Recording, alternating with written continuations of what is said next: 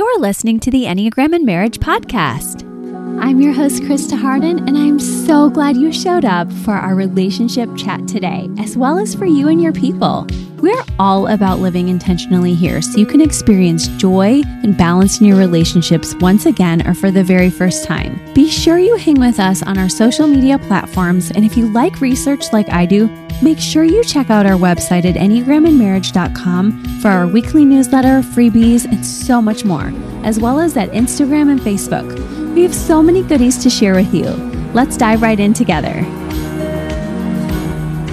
Hello, and thanks so much for joining for this very special episode with Dr. Sam E. Greenberg. We are taking you through every single type, tips for you for your sexual intimacy in your marriage. And we are so grateful whether you're not married yet or you are. Stick around because we are going through not only tips for every type, but just before that, we are actually going into trends that Sam and the other researchers she's been working with have seen across just personality and what do we notice is showing up for various people. So as always, bring your values in and make sure that you bring in the very best learning, ears, eyes, everything. I wouldn't have kids around for this episode, but I would really bring your full heart to see your spouse or partner, because I was thinking through, like, we've been talking about sexual intimacy this whole month. We're wrapping up. What do I want to make sure you are doing? What do I hope most for you? It's definitely your decision, but I hope that you truly see your spouse as a gift to you and that you learn what to do to help them to feel safe and to feel held by you emotionally, and that you do the very same for yourself so that you can set whatever boundaries you need, and also that you can lean in with them and the ways that they see the world. So this is going to be a pivotal episode for you to learn these trends. And I encourage you to listen across every type, because sometimes, at least in our conversations here, most of the time, but especially this time, I notice different pieces of myself in various parts of our conversation. So don't feel like you can only listen for your type. In fact, I would say the exact opposite. Listen to every tip and make sure you walk away from this episode with at least one tip. If you need more info, you know I have all of Sam's info in the show notes. And you also know that we have our collective opening. If you saw our podcast and our questionnaires we're sending out, we're really adding to our deeper dives there as well. If you just need time with a group and you need time directly with me, that's what we do our deeper dive membership for. So we are trying to hold you with info research. Sam is also a coach, and she does specific sexual intimacy coaching. And then we often, like I said, have group meetings and ways for you to show up and shine in your relationship. And this is one more time when we're opening those doors. So be on the lookout for that from our blog, and then be on the lookout for everything over at Sam's page and her Enneagram Instagram account. And that way you can be truly all shored up and really able to just walk forward in your way. And by the way, lastly, before we bring Sam on, I just want to say, I understand that intimacy looks different for every couple. So if you've been listening or watching, you know that I'm emphasizing that this month, that it would be so unhelpful if you're like, oh, I heard her say that all fours are like this, or all twos or sevens, or whatever your types are. Instead, just listen for your type so that you can truly be like, oh, we're, us, like in our marriage, our unique story, our narrative is more important than everybody else's types. So just listen for yours and nuance yours, and also understand different seasons of life bring different pieces, but you still want to bring your best foot forward in whatever season, right? Your goal is for you to be as healthy as possible in emotion, and also, of course, physically, spiritually. You want to do this in your body otherwise. So everything we want to come together for you. We have the highest hopes, but we also are very practical. And that's actually what makes the best relationships too, is those who are idealists, but can also name here our practical issues. So let's come together for this episode. We'll have some fun at the beginning, and then we are going to truly dig in. So can't wait to do this with you. Samantha, I'm so happy to have you back on the Enneagram and Marriage podcast. I know our listeners are delighted to have you back. Welcome. Thank you for having me. Oh, we are so grateful. This is a show that we know has been a year in the making, because last summer you were on the pod on July 18th, 2022. If people want to go back and check out the episode you did on instincts in relationships, you blew our minds. And thank you so much for coming back. Yes, thanks for having me. Yes. Oh my gosh. What have you been up to lately? I know you were at the Enneagram conference recently. Tell us just give us some updates. Okay, sure. Well, I've been working on completing my research pretty much the whole last year since we talked last. And I've since completed my dissertation. So you can call me Dr. Sam now if you want. Yes, and Sam, not Samantha. So that's perfect. Dr. Sam. We love Dr. that. Sam. That's new. So I'm excited about that. And then I did just come from the International Enneagram Association conference in San Francisco, and I actually just got home last night. And there I was presenting the findings of my study with a certain spin, focused mostly on actually type N instinct. So we talked about type last time, and we talked about instinct last time. I think we'll talk more about type this time. And Mm. then I was also on a panel presentation we call Enneagram After Dark because it's at I love night. that name. I literally Yeah. love that one. I was like, oh, that's awesome. Yeah, I know. I love it too. And that's with me and some other experts in the field, mostly clinicians, therapists, sex therapists who use the Enneagram. And then we are just answering people's sex questions. And it was so fun. And I just had the best time. Oh, well, you're the sexual subtype. So that was like probably a dream for you because you said on our last show, you never get tired of this topic. And it's like such a joy when you get to isolate into that topic and really go in, Yes. right? Yeah. We are already having more double entendres for today. So Go all the way in. exactly. So we are just going to have fun picking right up where we left off.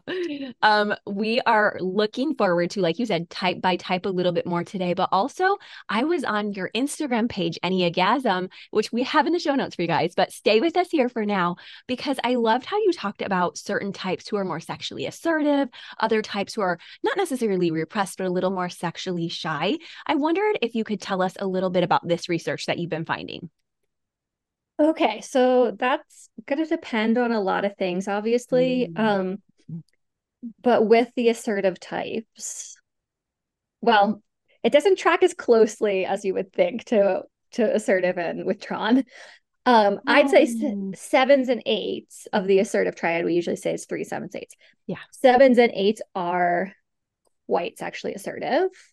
Mm. And sexual assertiveness, not to be confused with regular assertiveness, it is a construct that I measured in my research.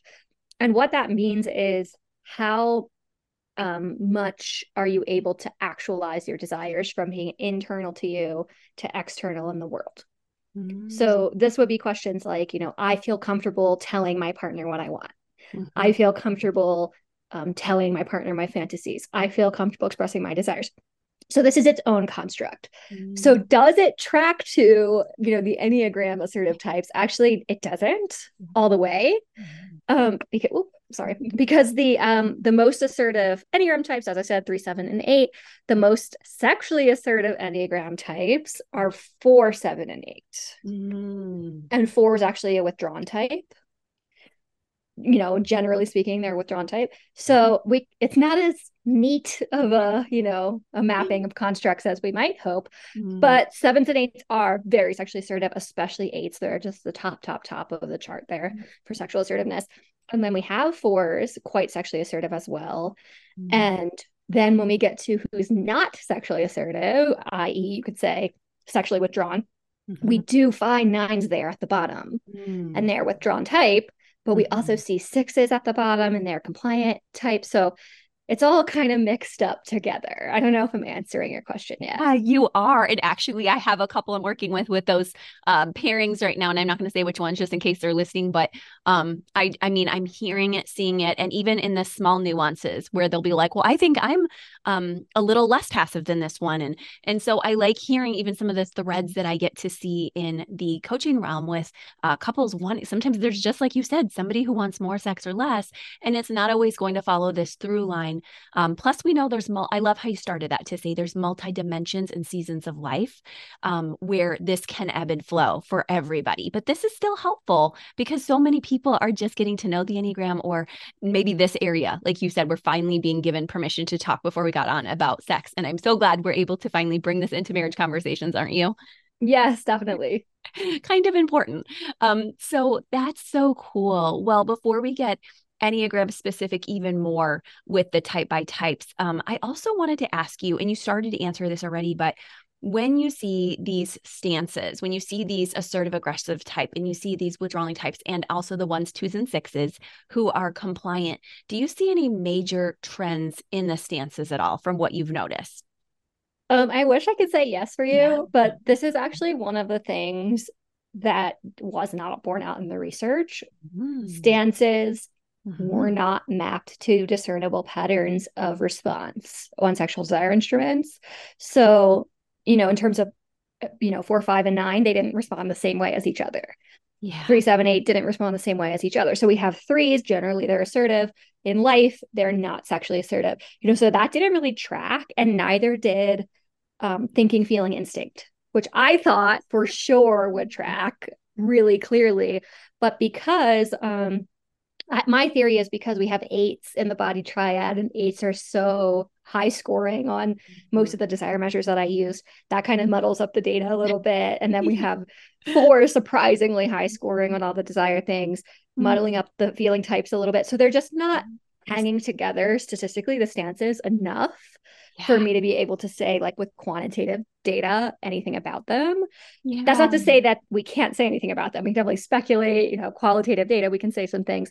But in terms of the stances, there's less than you'd think. However, there's almost like new triads that are coming out of the research. Oh my So gosh. not exactly perfectly neat ones, but in terms of 4, 7, and 8, they are hanging together in the data a lot. 4, 7, and 8, I can't think of any triad or stance that those three are together. And at the conference, someone made up this term, like they're the sexual triad, because I kept saying, like, they score really high, they're reporting really high desire. So they're the new triad, I guess, is 4, so 7, and 8. cool. Oh my gosh. Well, it's so interesting because all my 4 clients, I'm say almost all, but most, they really do say, I have a strong reactivity. I want my sexual experience to be so meaningful, so deep, not necessarily as often as some of the other types, but like you said, the intensity and the desire is very important to a 4. And most of the 4s that I work with say, and if I don't have that, I don't want to have sex. So it almost like leads me toward what you said on our last episode about a sexual subtype. And 4s must align so closely with that just as a personality type. I think you could say that. And I've heard that before, not even speaking about sex, that 4s as more intense folks track like a sexual instinct a little bit more, even if that's not their instinct. But with 4s, they are reporting extremely high desire for partnered sex. And I think that's because like they have this desire to feel the meaning, like you're saying, to feel this meaningful emotional connection or relational connection, or just feelings generally. And sex is a way they can get that. So even though 4, 7s, and 8s are all pretty similar in how they're reporting desire, I think it's for all 3 different reasons. 7s being more of like, give me more of what feels good. Like, of course I want to have more sex. Like, sex is great. And then 8s with the sort of the general lust for life, they have a lot of life force energy, a lot of sexual energy usually running through their bodies. So I think for them, it's about actualizing that. So even though, just like any triad, all 3 of the types are motivated differently. Yes, and I really want to name it for 7s. I can't speak for all 7s within this, but just we aren't really great at feeling a lot of the time. And so I think that that's an opportunity for us to be a bit more genuine with feeling. So it really kind of brings us to that level. So I can see why a lot of 7s are probably also for that reason, like, oh, this brings me closer to what I really need. But I love how you said our 4s have strong desire and are showing up this way. And of course, like you said, 8s are making this happen with the data. And I almost was going to say, oh, is this the reactivity triad over in our harmony groups? But I'm seeing that even in this harmonic style, 6 wasn't as high. So I know 4, 6, and 8 are the reactive ones. And yet we have this 7 showing up as sort of a red herring. But yet, as you explained it, we totally get why. So we have these 3 types that are wanting more intense sexual experiences. What about when they're partnered with people who don't have that same vision? What kinds of problems are you seeing for them? Or are you finding that those spouses rise up to it? Or does it kind of hit a stalemate sometimes? That's a great question. I want to say one thing about 6s, since you just mentioned 6s. 6s are not even close to being the same as these other 3. So 6s are at almost the dead bottom of everything that I measured. They're really close to the least sexually assertive. They're really close to the least sexual desire. So it's not like, oh, it was almost 4, 6, and 8, but it wasn't. It's like 6s are nowhere. Like, so I really feel like it's its own, its own data point. I do too. And what's so funny is I don't know if that's the same for the sexual 6 or not, because I have a sexual 6 who is like, today, like, I want to get on your schedule today. We're not having enough sex. Now, it was a male, but I'm like, okay, I think that there's going to be, I love how you mentioned at the beginning of the episode, but always you're going to see differences and fluctuations even between the types. So anyone listening, don't start to shift away from who you are, even if she's saying the data doesn't show up for your type, right? Of course, these are just trends. And if we get into subtype, we would definitely be here all day. But of course, sexual sixes, it's higher a little bit. It's still generally trends low for sixes compared to some of the other types. And of course, there's always anomalies. There's all, you are who you are. But I want to answer your other question, which was partners of 4, 7s, and 8s. So that's something that I have information more from my coaching practice. I didn't do research on partners. Yeah. But you see all different types of reactions, and it really depends a lot on subtype and stacking. So for sexual subtypes of different numbers who are partnered with 4, 7s, and 8s, they have a little bit of an easier time because sexual dominants generally are reporting higher sexual desire. Not to be confused that they have a higher sex drive necessarily than the other instincts, but they're reporting they desire partnered sex more. So they have an easier time with it. And then who would have the hardest time would be the folks with probably self-preservation dominant, and maybe even sexual repressed in their stacking. And they generally don't report a high desire for partnered sex because they have sort of other concerns around taking care of their home, their physical needs, etc. So being partnered with a really high desire type can be tricky for them. So it just depends on a lot of things. There's also types that can comfortably go longer without having sex than the others. And an example of that is 6s report that they can go the longest time comfortably without sex than any other type. So that might make you think that 6s would have a really hard time with a high desire partner. But I don't find that that's necessarily true. It's more that 6s, because of their fear of loss of the relationship, their fear of rejection, they're more comfortable with most things than another type. So if they have a higher desire partner, they'll roll with it. If they have a lower desire partner, they'll roll with that. So actually 6s end up being quite accommodating to the higher desire folks in my experience. That makes so much sense. And I know there's so many 6s nodding with us right now, like, oh, I get it, why I'm adaptable here. And yet if the 6s may be paired with a 9 or somebody who wants sex even less than them, then, or needs it, feels like they need it less, and of course, we know that's also not every 9, especially maybe not the sexual 9. But they could still then say, oh, I might be the higher desire spouse. Maybe I could still lean toward you, but either way, that might be why I see it sometimes showing up a little bit more is when they have a lower desired partner.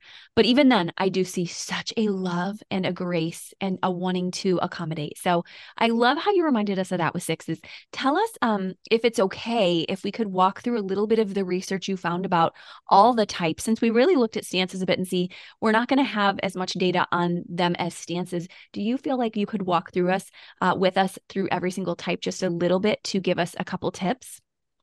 Sure. Yeah, definitely.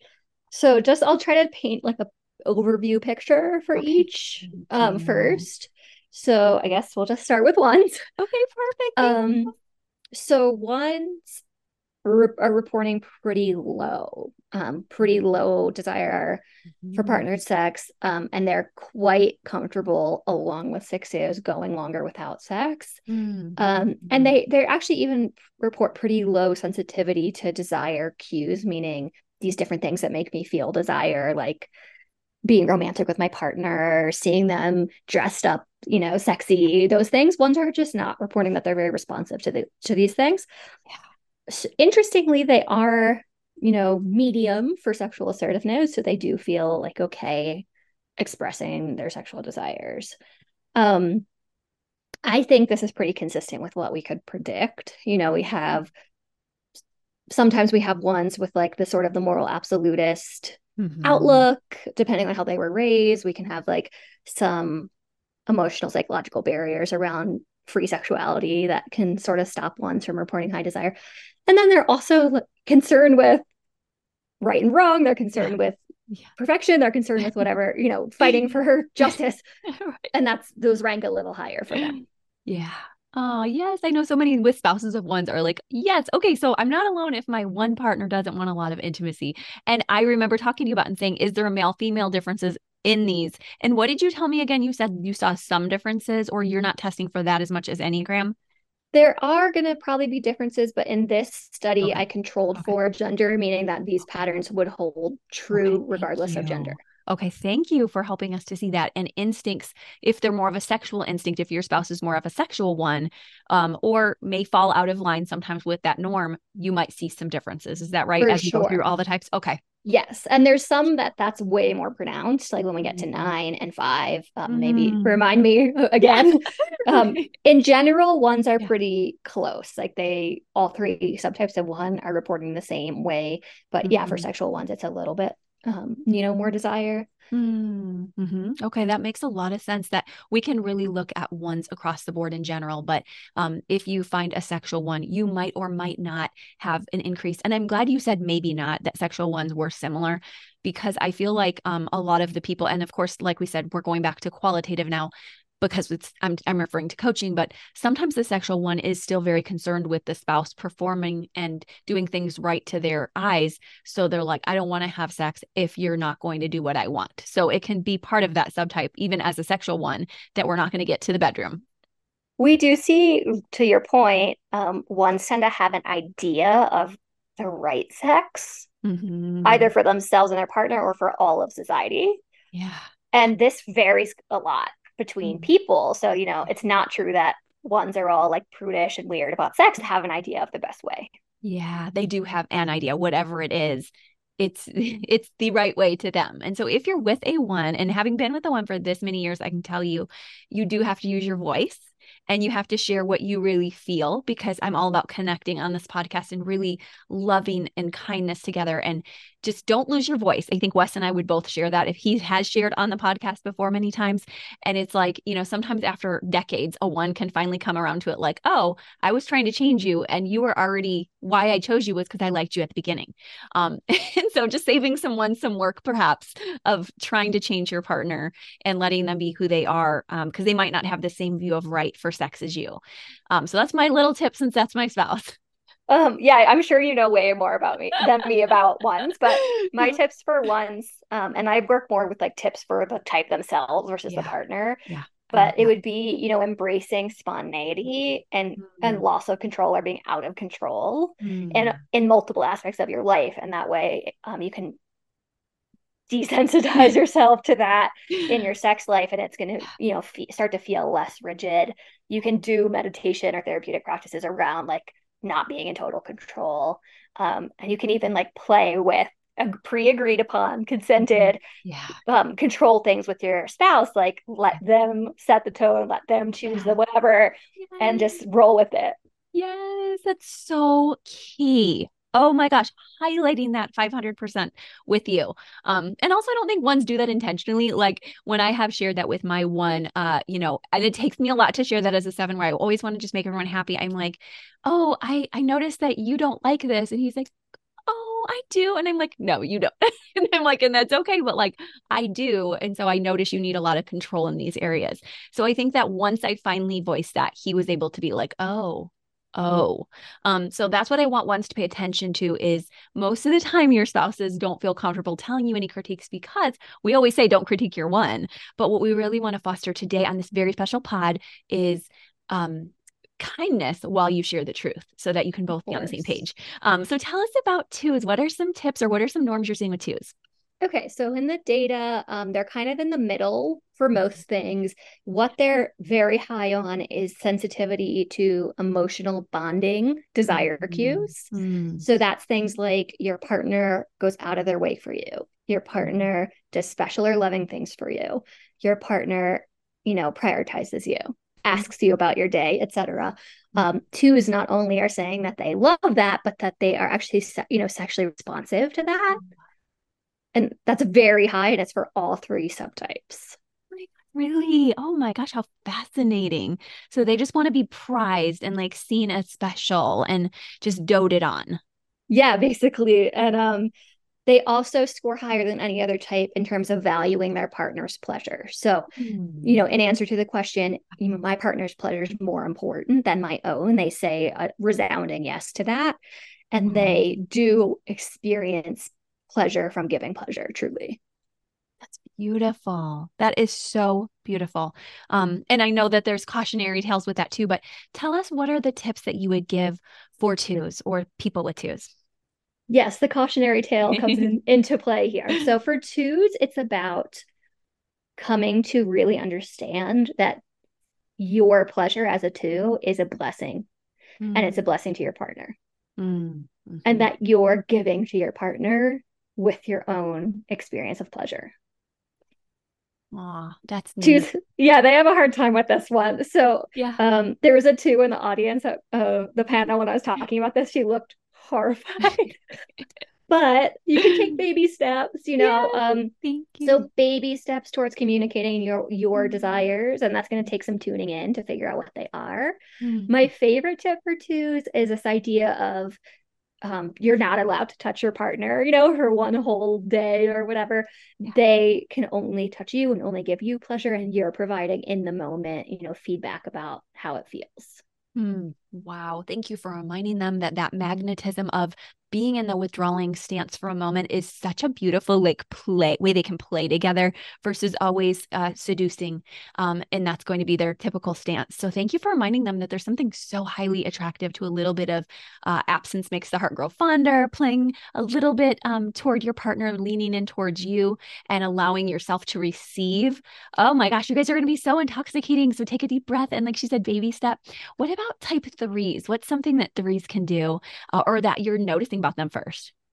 So threes also scoring in the middle for a lot of things, including Okay. sexual assertiveness. Like Assertive. I Okay. mentioned, we think of Yeah, threes as assertive, yes, we but do. they're quite sexually shy, or at Mm-hmm. least reticent in terms of how will it look? Will I be rejected? Mm. So threes do report quite high sensitivity to visual proximity cues, which is things like I'm being near someone, or my Hmm. partner is well dressed, they're classy, they're doing their thing, they're impressive. That's, as you could predict, sexy to threes. Yes. Mm-hmm. And in terms of tips, it's actually more similar to twos than you would think, in terms of like they are quite other oriented, but for Oh, yeah. way different reasons. So Mm. we get with threes this Wow. whole attempt to impress all the time, Mm-hmm. whereas twos that's to give all the time. But threes can seem to be a little bit like an empty shell of Mm-hmm. themselves, their own sexuality, because they're so oriented to pleasing and impressing. So Mm-hmm. for threes, just remembering, who you are when you're not on stage, who Mm-hmm. are you as a sexual being when no one is looking at you. Mm-hmm. So for threes, maybe even a self pleasure practice to Mm-hmm. figure out there's literally Yeah. no audience right now. What do Yeah. you like? And who are you on the inside, as a sexual Mm. being? And then bringing that to Yes. your partner. Oh my gosh, you are going to get so much respect from your partner and attraction. Once again, like you said, these trends that are similar to two, when you're really honest and forthright about not just playing it up for them about who you are, but showing who you really are because you're dazzling. So, yes, show us that. Thank you. That is huge. I am just Yeah. like shouting it from the rooftops with you for our romantic, secretly romantic threes. Okay, Yeah. Their tell. partners are craving their vulnerability. Yes, and their truth, their real truth. Mm. Okay, tell us about fours and what we can expect from our fours and what are you noticing? You told us a little bit about that earlier. Yeah, so fours, sexual triad. Yes. So they score very high across just about every measure that I used in this study, meaning high desire for partner sex, high responsiveness to all these different types of desire cues. Interestingly, less so when it comes to the romantic cues, like watching the Mm. sunset, romantic Mm. dinner. Fours are called the romantic, so I thought that they would like those things, but they say Yeah. they don't. And I Mm. have some theories about why that is, but Mm. they very high sexual assertiveness, which again you might not think from the withdrawing stance, but Right. they're very comfortable expressing their desires. Mm-hmm. So what's not shown in that stuff is the idealistic temperament that you mentioned of I want to have these like peak experiences actually all the time, and that's why I have such a high desire. So for them, I think it's more about finding meaning in the mundane, Mm-hmm. That's interesting. which is very difficult for fours. And fours struggle a lot with lower desire partners, and they struggle a lot with um, self-preservation dominant partners, depending on their stacking, who are more comfortable with sexual routine. Like fours are quite they, Oh yeah, they're turned off by that. yeah, turned off is the Yes. right phrase. Oh, turned off. Yeah. So there's a place though in our lives for that there, and especially if your partner needs that. So for fours, it's like it sounds so silly, but I mean it. Like write a poem about like doing the dishes. Yeah. Just get into the beauty of the everyday life stuff, Look at and that. just be aware of your intense emotional craving, because you have this like I'll never say no to emotional intimacy, and the Mm-hmm. that hit it gives me. But if Mm-hmm. try just skipping an opportunity for that, like let one pass by and see what feel difficult feelings come up for you. Ooh, that's really good. And when you say let one skip by, do you mean like one routine sexual experience skip by or one desire skip by? One intense connection skip by. So whether that's with your Mm. partner, or fours have a lot of fantasy and they end up fantasizing about other people and stuff.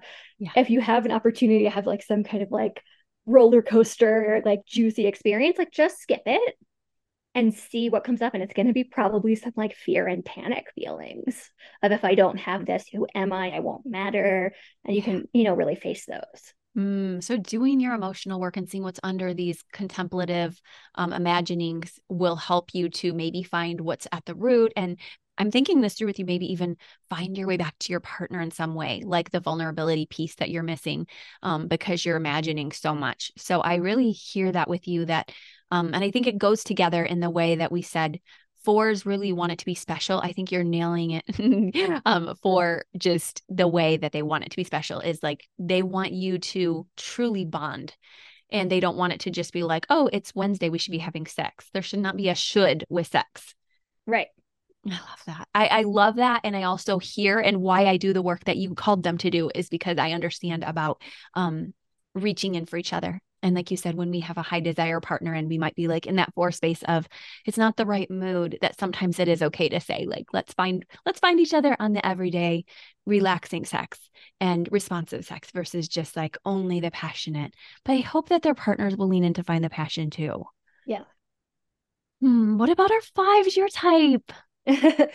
So fives. Oh, I remember I said you have to remind me about the Yes, thank subtype you for here. reminding us. So fives generally score, in the middle for some things, but quite low on desire for partnered sex, and absolutely the lowest on actually on desire for partnered sex and on responsiveness to Mhm. every single kind of desire cue. Like fives are not into cues, subtle or otherwise, of any kind.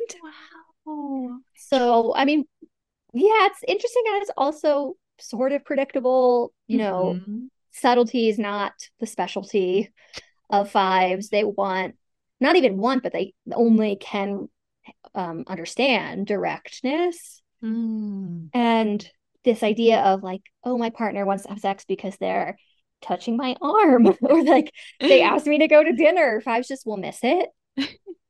So that's the data. Yeah.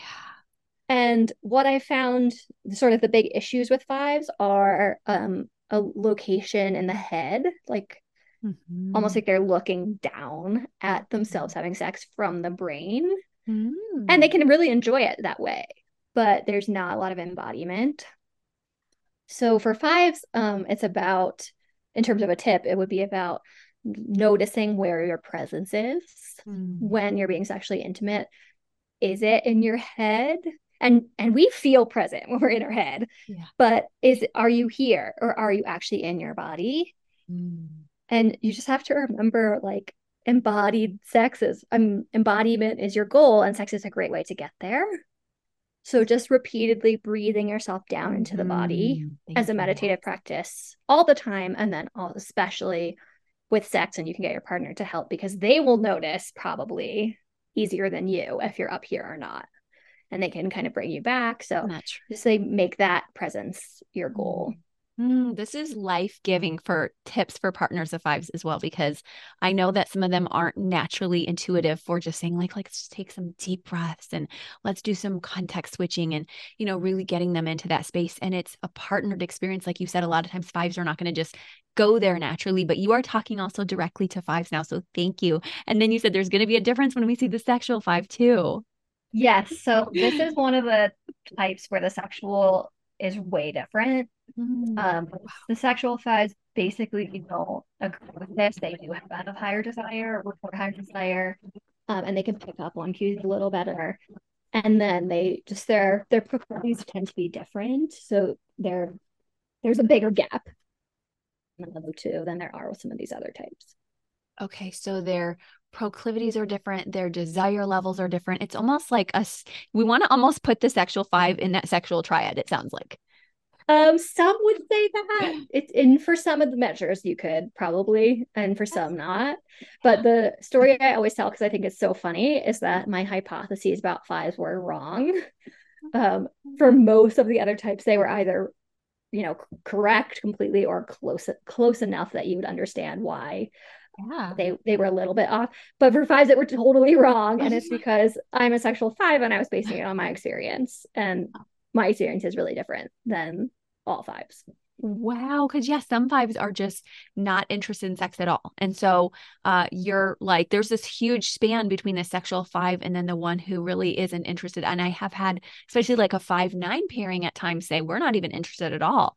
And so I think that you're really aligning us with fives general work brings them closer to their sexuality anyway, because we're trying to embody them anyway. So wow. And I love that you shared, like, thank you for being vulnerable and sharing the sexual five is different too. Yeah, of course. Okay. What about our sixes? Okay, so I said a little bit about sixes before. They're reporting really low Mhm. desire. They're reporting pretty low responsiveness to desire cues, except for emotional bonding cues, which is the same one that I mentioned about twos. Now, Mhm. sixes are not at the top like twos, but compared to their overall pattern, which is low, they're very high for them on Mhm. emotional bonding cues. And this is because emotional bonding cues also includes things like you're talking about the security of your relationship. You're talking about the future of your relationship. You're feeling protected by your partner. All of these Mhm. things that would speak to the sixes need for security. Again, they don't just enjoy that, they're sexually responsive to it. Mhm. So overall, like I said, they're the bottom along with nines for sexual assertiveness. So they're pretty low overall, but they do really love this, this focus on the security of the relationship. Oh my gosh. Yeah, I see that so much with my six clients. And they're like, some of them are like, I don't care if I have an orgasm, I just want to be close. And I really love their hearts, but I also love that we're reminding sixes inadvertently here, like you're allowed to have pleasure too. And I love how you work with people so that they can find healthy sexuality. So thank you for doing that too on the side. Now let's talk about type sevens. Oh, can I do a tip for sixes real Oh, quick? please. Sorry. Yes. So in terms of risking rejection, that's the big fear for sixes. That's why they're Mm. comfortable going longer without sex, because even if it's years without sex and they really want to have sex, the fear of being rejected by initiating is bigger than the discomfort of not having it. So the tip for sixes has to do with gradually leaning into that fear. So for Mhm. sixes, the main thing I say to them is to initiate sex Mm. when you're in the mood, not when you think your partner is likely to be in the mood. Mm. Mm. Thank you. And that's not a baby step, that's a big step, but you can do it. And Yes. if on the off chance I think your partner will be so taken aback by you doing that that they'll probably Mhm. be into it. But on Yep. the off chance you catch them at a bad moment, you're basically facing your worst fear of, Yep. quote unquote, being rejected. That's going to be a huge opportunity for growth for you. Oh my gosh, that's really scary for sixes. Thank you for reminding them that they can do it. Okay. Okay, Yeah, sevens. let's talk about sevens. You told us a Okay, little bit, so we don't have to talk long about this one. back to the sexual triad. So yeah, super high desire, quite interested in all these different types of cues. Um, they are very high on sexual assertiveness Mm. after eights, as I mentioned.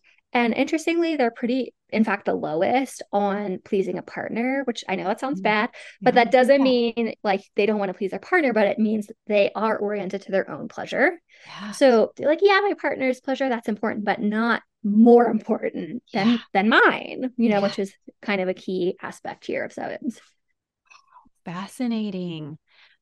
Definitely can see that about our earliest days of life. And once again, like that, I'm like, thank you for calling up my old seven. So I'm just throwing my cards on the table there. But I can relate to that part of the seven. So tell us what sevens can do when they're in that mode of like, I just want my pleasure. I want to be satisfied. It's a lot about embracing the complex emotions that comes with Mm. sexual intimacy. Oh boy. So yes, It's hard for us so if sweaty.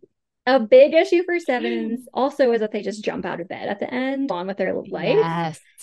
Partners of sevens will complain, what about, the afterglow? Like, why are you just leaving me here in bed? So what I talk about for sevens is embracing the afterwards, Yeah. because there is Mm. kind of metaphorically like a fall or a winter that Mm. of the sexual Mm. experience that would be after, Yeah. that brings so much Mm. intimacy and so much emotion. For sevens, you can get a lot of grief coming up, suppressed grief. You can. And, people won't believe this, but like sevens Oh, crying so after true. sex Yeah. is a Oh, big so experience. That's yeah. part of it. And it's really Yeah. important. And you can have Mm. all kinds of emotional transformation and stuck emotion moving in the seven from them being present with that Yeah. afterwards. Oh my gosh, I seriously hear that. And I also have noticed that comes in the winter season of a woman's female cycle as well, where if you're a female seven, you have that advantage of you're really in your emotions, and there's a huge advantage to finally doing the work there. Because as Evie, who is a You menstrual had Evie expert, on. Yeah, yeah, I she recognize yeah, the she was like, winter of the cycle. this is good. She's like, stay there because you're always popping back up, sevens. So thank you. Those are great tips for all of us, sevens. What about eights? Okay, so I also mentioned eights already. Yeah. Eights, as you could probably guess, are the highest everything. Like Yeah. highest desire, highest responsiveness, least able to tolerate time without sex, highest sexual assertiveness. So this is obviously consistent with Enneagram theory around the idea of lust, or the Yeah. idea of like them having so much energy in their body. Yeah. And the complaint that comes from partners with eight is like, it's too much, it's too fast, it's too intense. Yeah. So for tips for eights, it's about remembering the sexual experience is about the whole.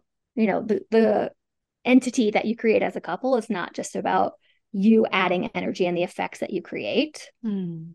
Yeah. That makes You so also much get sense. eights avoiding vulnerability by controlling the experience. Like, even by giving their partner pleasure, they feel like in control, and then they're avoiding vulnerability. Mm. So staying with the vulnerability, and especially kind of similar to sevens, but especially tuning into the quiet moments, the subtle moments of a sexual Mm. encounter, the gentle moments, Mm. gentle touches that you might otherwise ignore, and sort of like the tenderness within you that can come up from those things. Mm. Beautiful. I love how you're saying it isn't just, one or the other, like you pleasuring or being pleasured. It's this dance of intimacy into me see. Ah, that's a gift for our eights. And like she said earlier, baby steps. It's awesome. Okay, what about our nines? So many nines out there. Okay, so nines are kind of in the middle for a lot of stuff, but the very low ranking on sexual assertiveness, lowest by far. They do have a lot of trouble actualizing. First of all, they have trouble knowing their desires, and then they have trouble actualizing them and communicating them. Mm. And the interesting thing is, if you talk to a nine and you say, how are you with communicating your sexual desires? They usually will say, oh, I'm pretty good. Or Yeah. like, fine, not too bad. Yeah. But the partners of nines are very frustrated because Mm. I've heard like one of my clients say it's like navigating through a fog, and they're like reaching out trying to find where the trees are, and they're never in the same place twice, and they just can't figure out, what is my partner like, what do they want. Oh It's my. even if I know one day, I don't know the next day. Oh, This is also how nines experience themselves. So it's not that wow. nines are like two sometimes Yeah. holding back. Like, I know exactly what I want, but I'm not going to tell you because I'm, manipulating by being giving. Nines are quite lost in their own fog sometimes. So it can be, a bit of a cloud for everyone. So the tip would be, it's very difficult for them to know their own desires. So in order to figure those out, and it's going to sound a little bit out there, I say to get in nature by yourself. Don't even bring your dog, because nines will merge with the animal. Yeah, you really have to be alone. And nature tends to be really life-giving for nines. And then tune into your body and its sensations and let those communicate to you. And the more space you get like that, the easier it'll be to know and then to communicate your desires. And then also be aware of you're merging into your partner's ego rather than you guys are merging together. So most types have trouble with merging, and we want to teach them to dissolve boundaries, but nines are always dissolving boundaries. And if they're with a partner who's really egoic, they can end up basically getting absorbed into that person's desire, thinking that those desires are their own, and almost becoming like a carbon copy of that partner. So you want to be aware of that and make sure you're merging into each other, not you merging into them. Oh, wow. That's great. And your spouse or partner will find you so much more attractive as you truly show them who you are. And so I'm grateful for this advice. I'm thinking of my young 9 daughter, those who are not married yet, nines, take into account this is going to be a beautiful journey, even just as you explore who you are, whether you're in a relationship or not. Because I know we have listeners who are not yet in a relationship. So this is work you can be doing before. Like you said, you don't even need your partner for this. For sure. And, I really want to remember that nines are body types. And so they, I think, have the capacity for a beautiful sexual bond and may not even know it. Yeah, I would agree with that. Really, really beautiful. So thank you so much. Highlight of our month of sexuality. Thank you for just doing this so soon after your conference. How can everybody continue to work with you, get in touch with you, find all your beautiful work, Sam? Dr. Sam. Thank you. Oh, shucks. So I have a website, which is enneagramsexpert.com, and Sexpert is SEXPERT. And I have on there some research. I'll publish a link to my dissertation, which is, it's complete, but it's not published yet. So it'll be published in a couple months and people can read it if you want. I have workshops. I do, data-driven workshops, but I also do transformation workshops, specifically kind of on the practices I've mentioned here, but, much more and deeper, and transforming the self through sexuality. So you can find all my workshops there, my coaching, a link to message me about coaching. I work with individuals and couples on all different sexuality and relationship issues. I love to work with couples especially. And then you can follow me on Instagram if you have Instagram at Enneagasm, ENNEA_GASM. Oh, this is amazing. We're so happy for you and the world that you are, Dr. Sam, now that we get to look at this dissertation. But most of all, I just know so many are like, yes, I want to work with her. So thank you for sharing that too. We are so grateful to you for this time. It is truly treasured. Oh, I'm so grateful to you for having me. Thank you so much. Oh my gosh, our joy. Okay, thanks, Sam. Bye. Bye. Thank you so much for hanging in here with us. We really enjoyed our time and could have talked all day and had other things we had to get to, but you heard how much fun we were all having. I hope you were right there with us, really getting to really just dive in and do that with comfort and safety. And so bring something from today's episode back to yourself, your spouse, your family, so that you can truly be like, oh yeah, I've got to teach my kids about this as they're teenagers and getting older. Or yes, my spouse and I need to work on this, or I'm single and this is what I want to work on. So make sure you grab your thing, take a nice deep breath to see what that thing will be. What do I need to grab onto? And then also might just be like grabbing your spouse, actually like, hey, I've got some ideas for us. So I hope whatever the capacity that you have learned a lot, make sure you follow Sam so that you can get more information from her, especially as her dissertation folds out very soon. We're so happy for her. And also you check the show notes and you'll see all of the links. And then make sure to keep up with us on our newsletter if you're looking to get involved in getting to meet with us and have time with me to really pour over group coaching questions and trainings and extra podcasts. So we will talk to you soon. Have a great day. Bye-bye. Thank you again for listening with us. It was so wonderful to have you. I love knowing we're doing this journey together, not perfectly, but with love, grace, and hopefully some fun too. If you loved today's episode, make sure you leave us a 5-star review at Apple Podcast or Spotify so others can find it too. Visit our show notes so you can get all the links from today's show, as well as EnneagramandMarriage.com, the Instagram, the Facebook, and all over the place. Make sure you spread the word. Love living intentionally with you. Bye-bye.